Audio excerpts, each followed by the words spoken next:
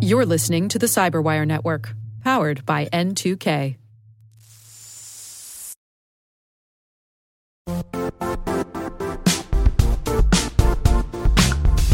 The IT world used to be simpler. You only had to secure and manage environments that you controlled. Then came new technologies and new ways to work. Now, employees, apps, and networks are everywhere. This means poor visibility, security gaps, and added risk. That's why Cloudflare created the first-ever connectivity cloud. Visit cloudflare.com to protect your business everywhere you do business.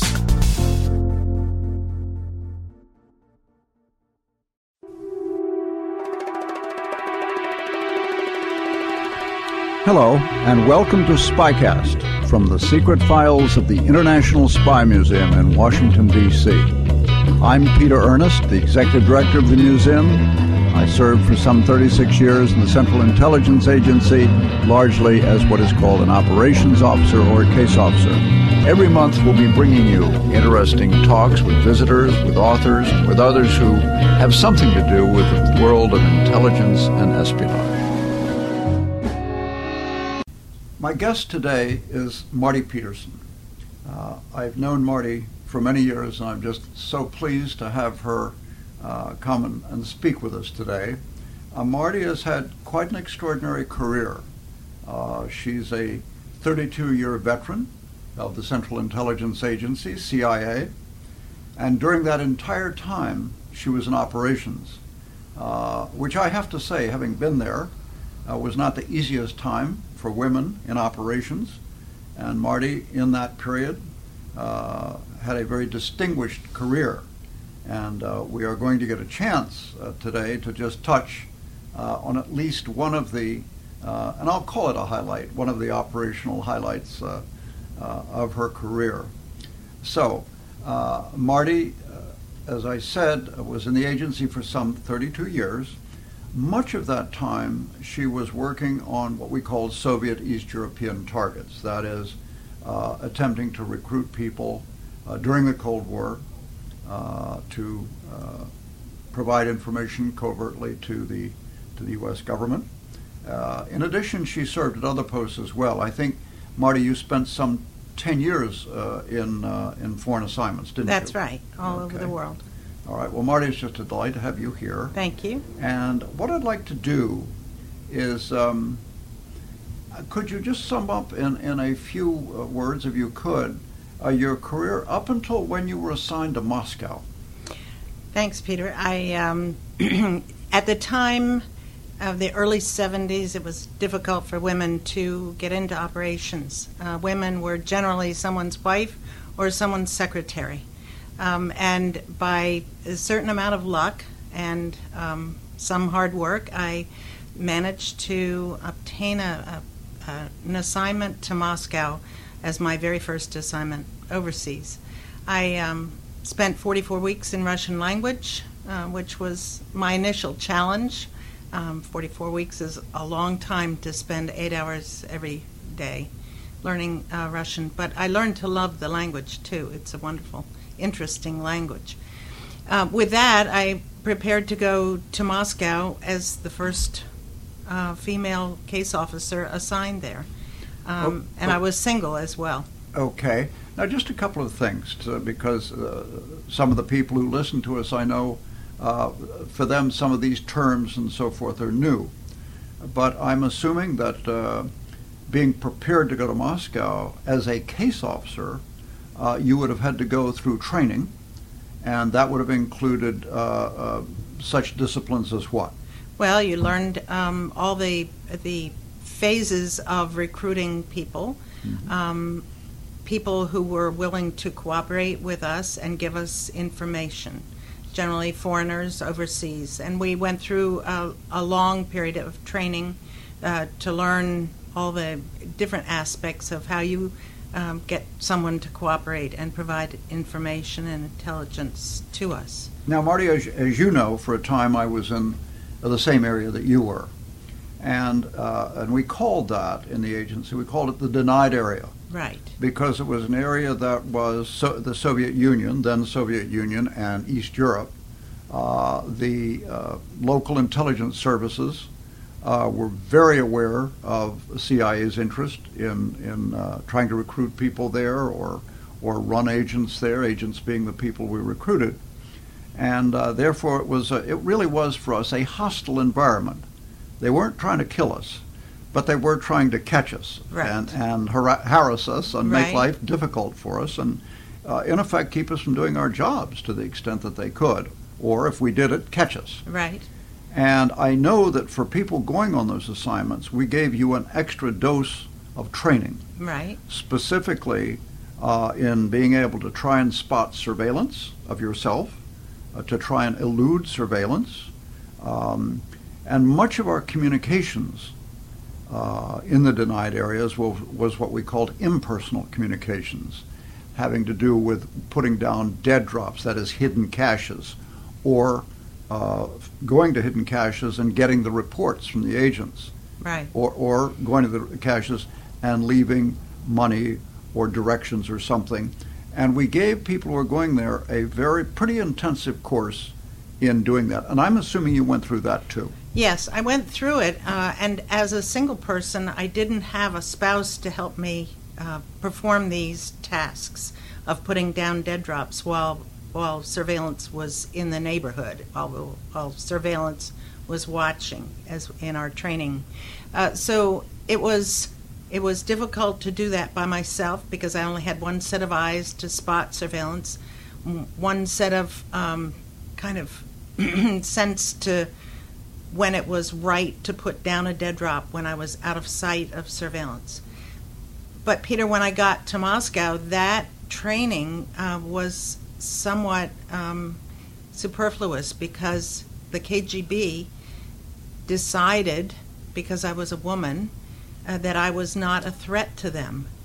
And during my entire 21 months in Moscow, I had no surveillance except when I was with other people in the embassy who had surveillance. But the KGB decided, because I was a woman, we assumed I was no threat, and they didn't follow me. Well, the KGB, of course, was the Soviet intelligence service, which was everywhere at the time. That's right. And you had, I imagine by the time you were sent to Moscow, you had a relatively high level of confidence that you knew what you were doing, that you could spot surveillance, and if possible, either, as they say, abort the mission. Right. Don't go through with it. Right. Or, if you felt you were clear, to go through with it. Right. Now, and of course it's interesting you allude to that, because in some cases we and some of the other intelligence services had wives perform operational missions because we thought the KGB was less suspicious Vigilant, of them. right. So I think it's interesting. Do you think that they knew you were connected with, in those initial weeks, do you think they knew you were connected with intelligence, with the CIA? No, Peter, I really don't, because when I went out, I didn't follow a previous officer. I went out on my own without any connection to our people in Moscow or anyone who had been there before me. I was just out there working in the embassy without any connection to CIA. Did your job in the embassy bring you into touch with citizens of Moscow? In other words, was it a job where you were dealing with logistics or supplies or stationery, whatever? Right. It was in the consular section. Okay, so it involved consular work. And I think you said this was around 1977. When were you actually there? I arrived in November of 75, and I left in July of 77. Okay. And so for the first part of that tour, you felt you were pretty clear. And during that period of time, were you able to carry out, and I'll just call them operations or missions? Right. I was the only person in the station who we could count on always being able to go out and perform operational acts, because surveillance never seemed to bother to look at me. And each time I went out, I would spend 2 or 3 hours out on the street driving a circuitous route and trying to see whether surveillance was following me. stopping at various places to do errands or out in remote parks or churches.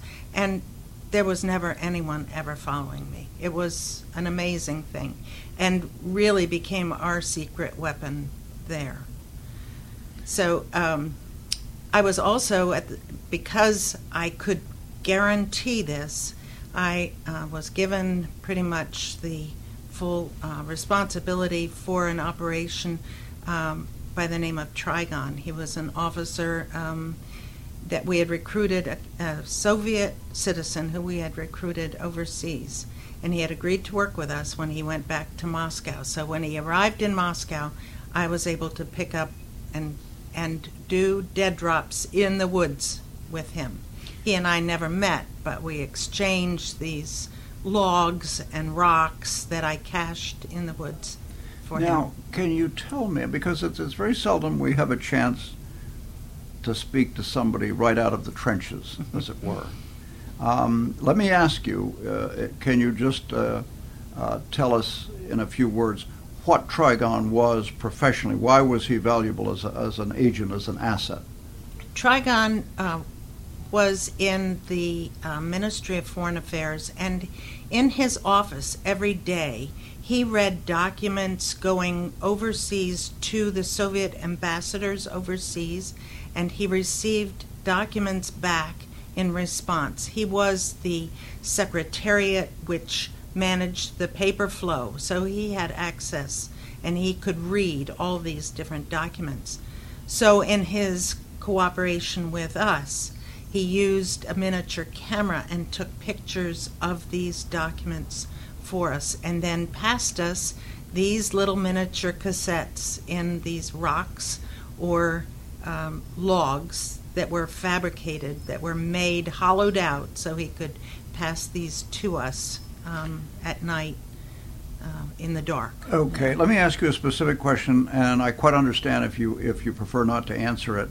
And that is, I'm making the assumption that the camera was concealed in something, was a concealed camera. Can you say what that was at this time now? Right. It was in a very large fountain pen, which was European made, that he could have, if someone saw him having this pen, fountain pen, they would think it was just something he had been given as a gift.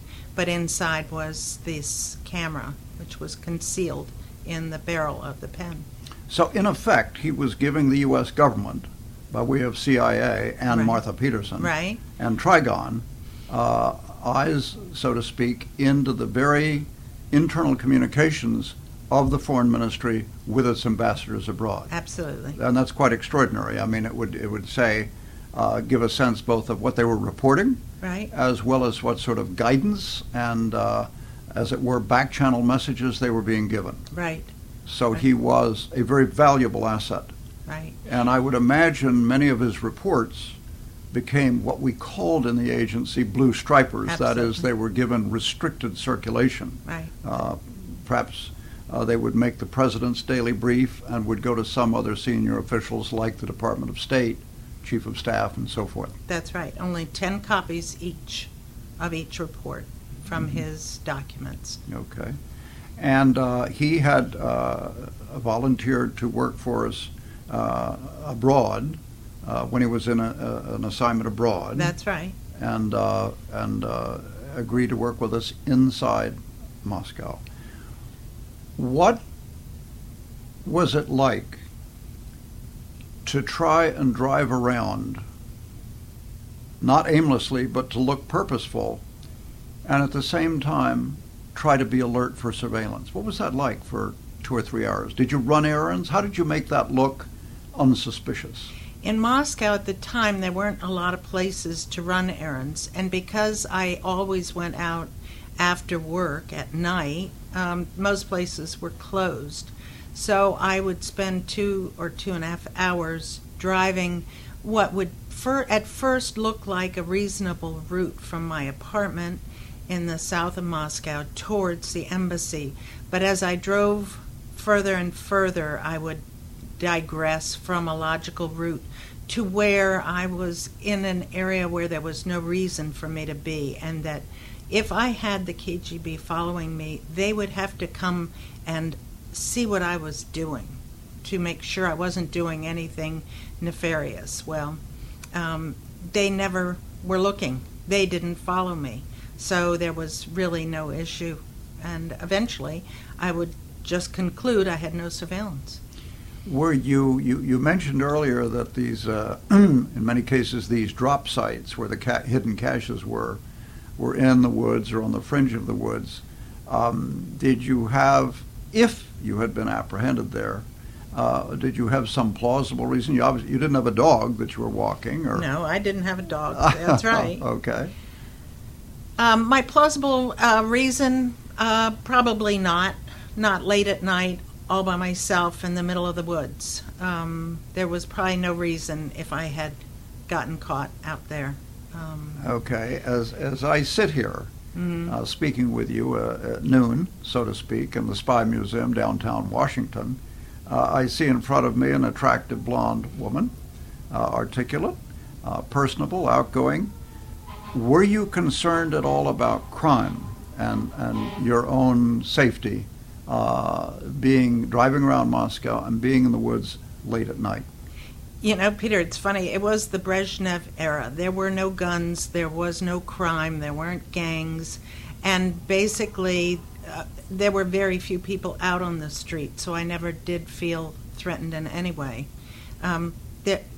Nobody even noticed me. I was just a woman out on the street walking. Okay. Well, Marty, what I'd like to do is I'd like to bring you to one of your planned meetings with Trigon in July of 1977. And I wonder if you can tell us what transpired at that meeting. We had our concerns about Trigon because he had missed a few of the previous meetings. So I was prepared to make this drop to him and pick up a drop from him. And it was on top of a railroad bridge at 10:30 at night on July 15th. Everything was as normal that day. I worked all day in the embassy, and then I went home and changed my clothes and left on what we called our counter-surveillance run, when I would go out for these 2 hours driving around town to see whether I had surveillance. And as before, I saw no surveillance. I went way out of the normal bounds of where people with the embassy would drive, and I saw nobody following me. It was a summer night. It was twilighty at 10 o'clock at night because of, midsummer had just been there, when there's always daylight in the summer months in Moscow. And I finally determined I had no surveillance. I parked my car downtown on Gorky Street and went into the metro, into their subway system, which I often did. I put my 5 kopeck piece into the machine and got on a metro train and rode for several stops. And I got off and I changed, and then I rode for several more stops, and nobody seemed to care or get on and watch me or follow me between these stops. Finally, I got off at Lenin Stadium at that stop, and it was funny, Peter, as I got off, there were a whole lot of people on the station platform. So I fought my way against the crowd to the escalator at the end of the platform, only to see that all the escalators were coming down. There'd been a soccer game, and that was the way they had crowd control, by having all the escalators coming down. So I had to retrace my steps, which allowed me to also look for surveillance, people following me. And then I went up onto the street from the other end of the platform, out into a very dark area of the park around the stadium. And there was no one at that end. They had all gone to the soccer game and were leaving at the other end of the park. I walked around for quite a while. I stopped on park benches, watched people that might be interested in me, and there was no one there. So I continued on out to the river where the railroad bridge was, where this drop site was. I walked up the river along the sidewalk looking around, trying to see if anyone was there. And as I returned towards the bridge and towards my final stop at the top of the bridge, there were 3 men that crossed the street and entered into a cemetery there. They all had white shirts on, and in the twilight light of that evening, I remember their shirts kind of glowed in the dark. I took note of them, but there were people on the street around because people lived in Moscow. I couldn't tell everyone to leave, and there were casuals in the area. So I passed them and began to climb the stairs up onto the bridge. It was about 40-some stairs to the top of that railroad bridge. And as I got to the top, a train came across, which fortuitously lit the entire expanse of the bridge in front of me.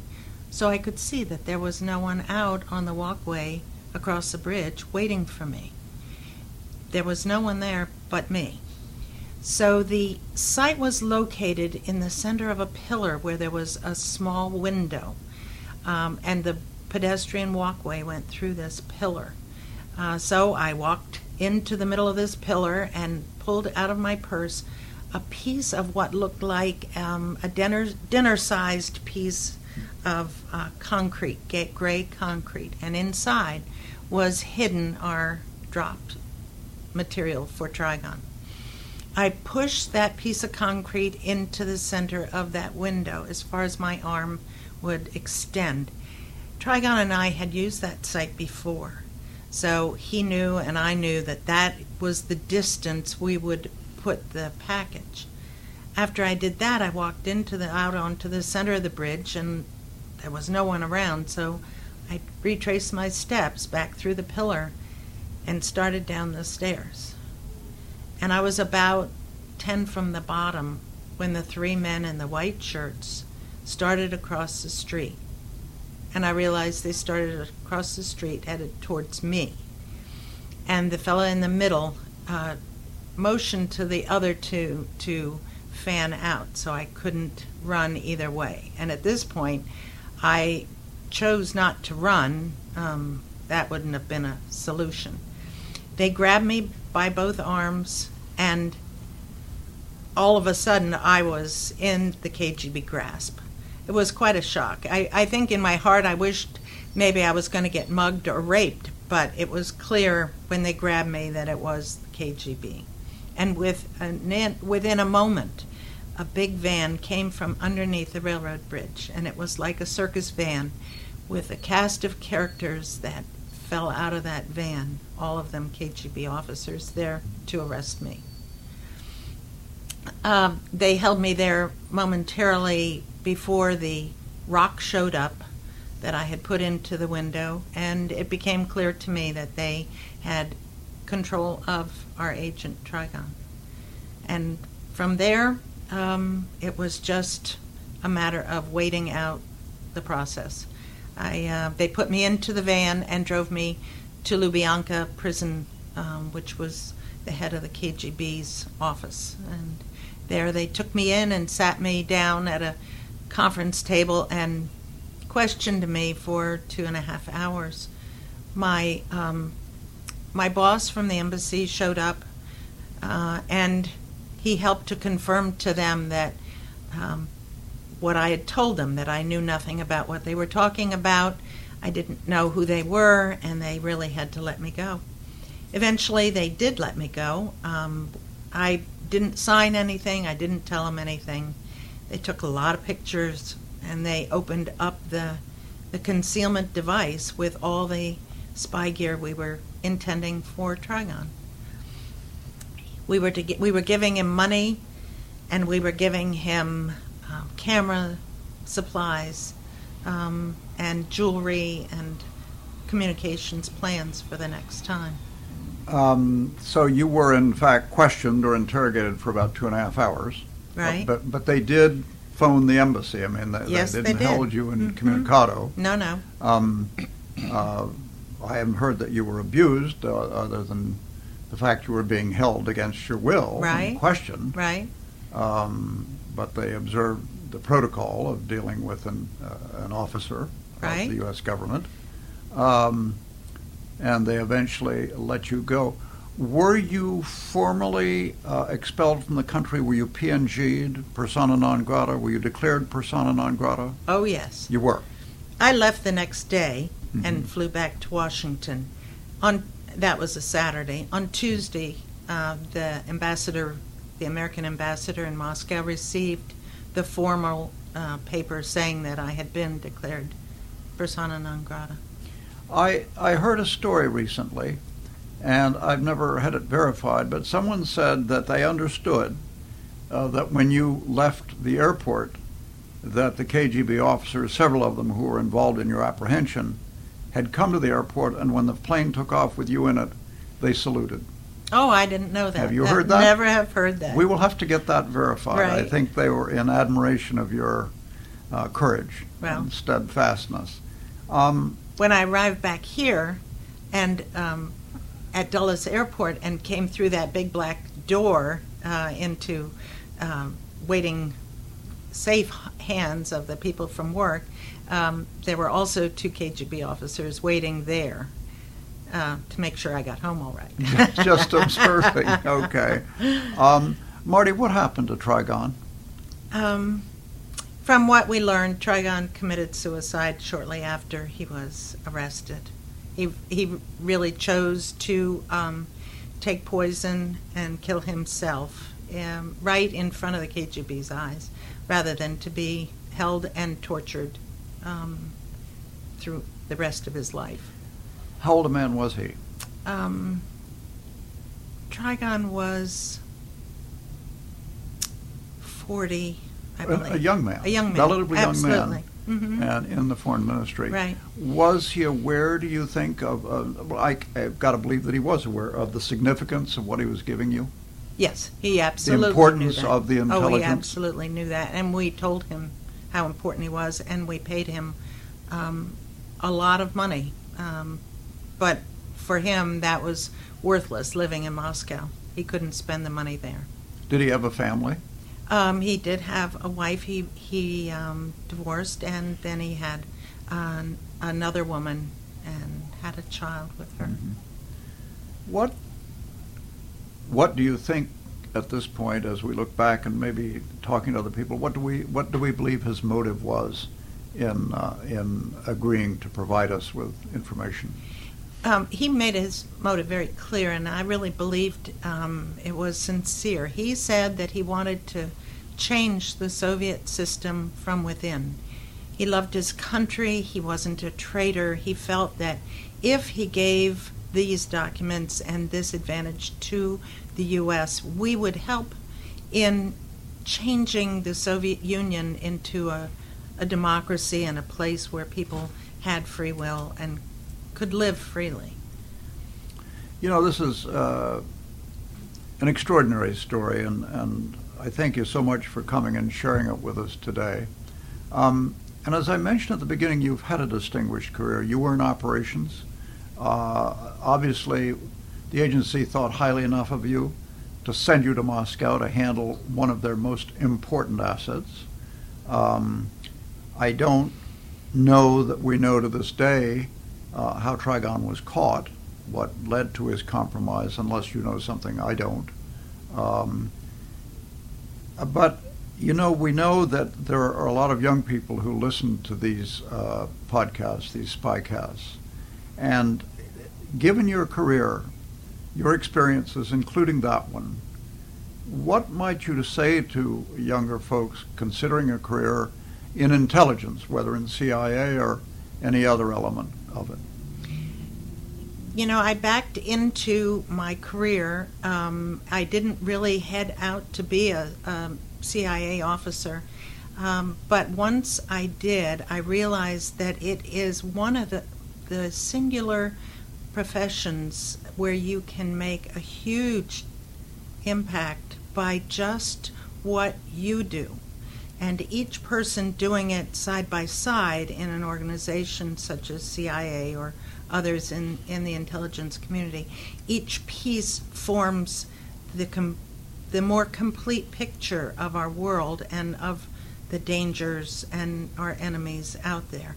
And I think in Moscow I realized that I was contributing a small piece to that puzzle of what the world looks like. And I did it very directly by collecting that intelligence from that man. And that is what the world of intelligence and working as an operations officer in CIA meant to me. And I think, well, I know that is possible for people now, young people who really do believe in their country and what we stand for and how they can contribute. It isn't a huge being, the leader of the world. It is each person contributing that small part to the picture of what we know about our world. Well, I know, Marty, you've told me that now that a few years have passed, you have finally gotten your thoughts together and completed a book. I did. On your career, including this experience. And I think, as you mentioned, I think you've been shopping it around to see who might be interested. So I certainly wish you all the luck in the world on that. I think whoever gets it's going to have a little gem on their hands. Thank you. And well, I think for several reasons, not just because it's my story, but because it is a story of my first husband who died in Laos working for CIA, who was a hero, as well as Trigon, whose life was very heroic. And I think those are really the important pieces of my book, more than just my story. Well, again, I want to, we even have a display downstairs in the museum with just a big blown-up picture of you with these guys in white shirts grabbing you. It's quite dramatic. Yes, it is. With the story of what happened. And I want to thank you so much for joining us today, for sharing your story with us, because you too are a hero. And I just want to take this opportunity to thank you so much for your service to the country. Thank you very much for joining us, Marty. Thank you, and the best Peter. of luck to you. Thank you very much. Well, we look forward to continuing this dialogue with you. And we'd like to know if you have any comments or questions on today's Spycast.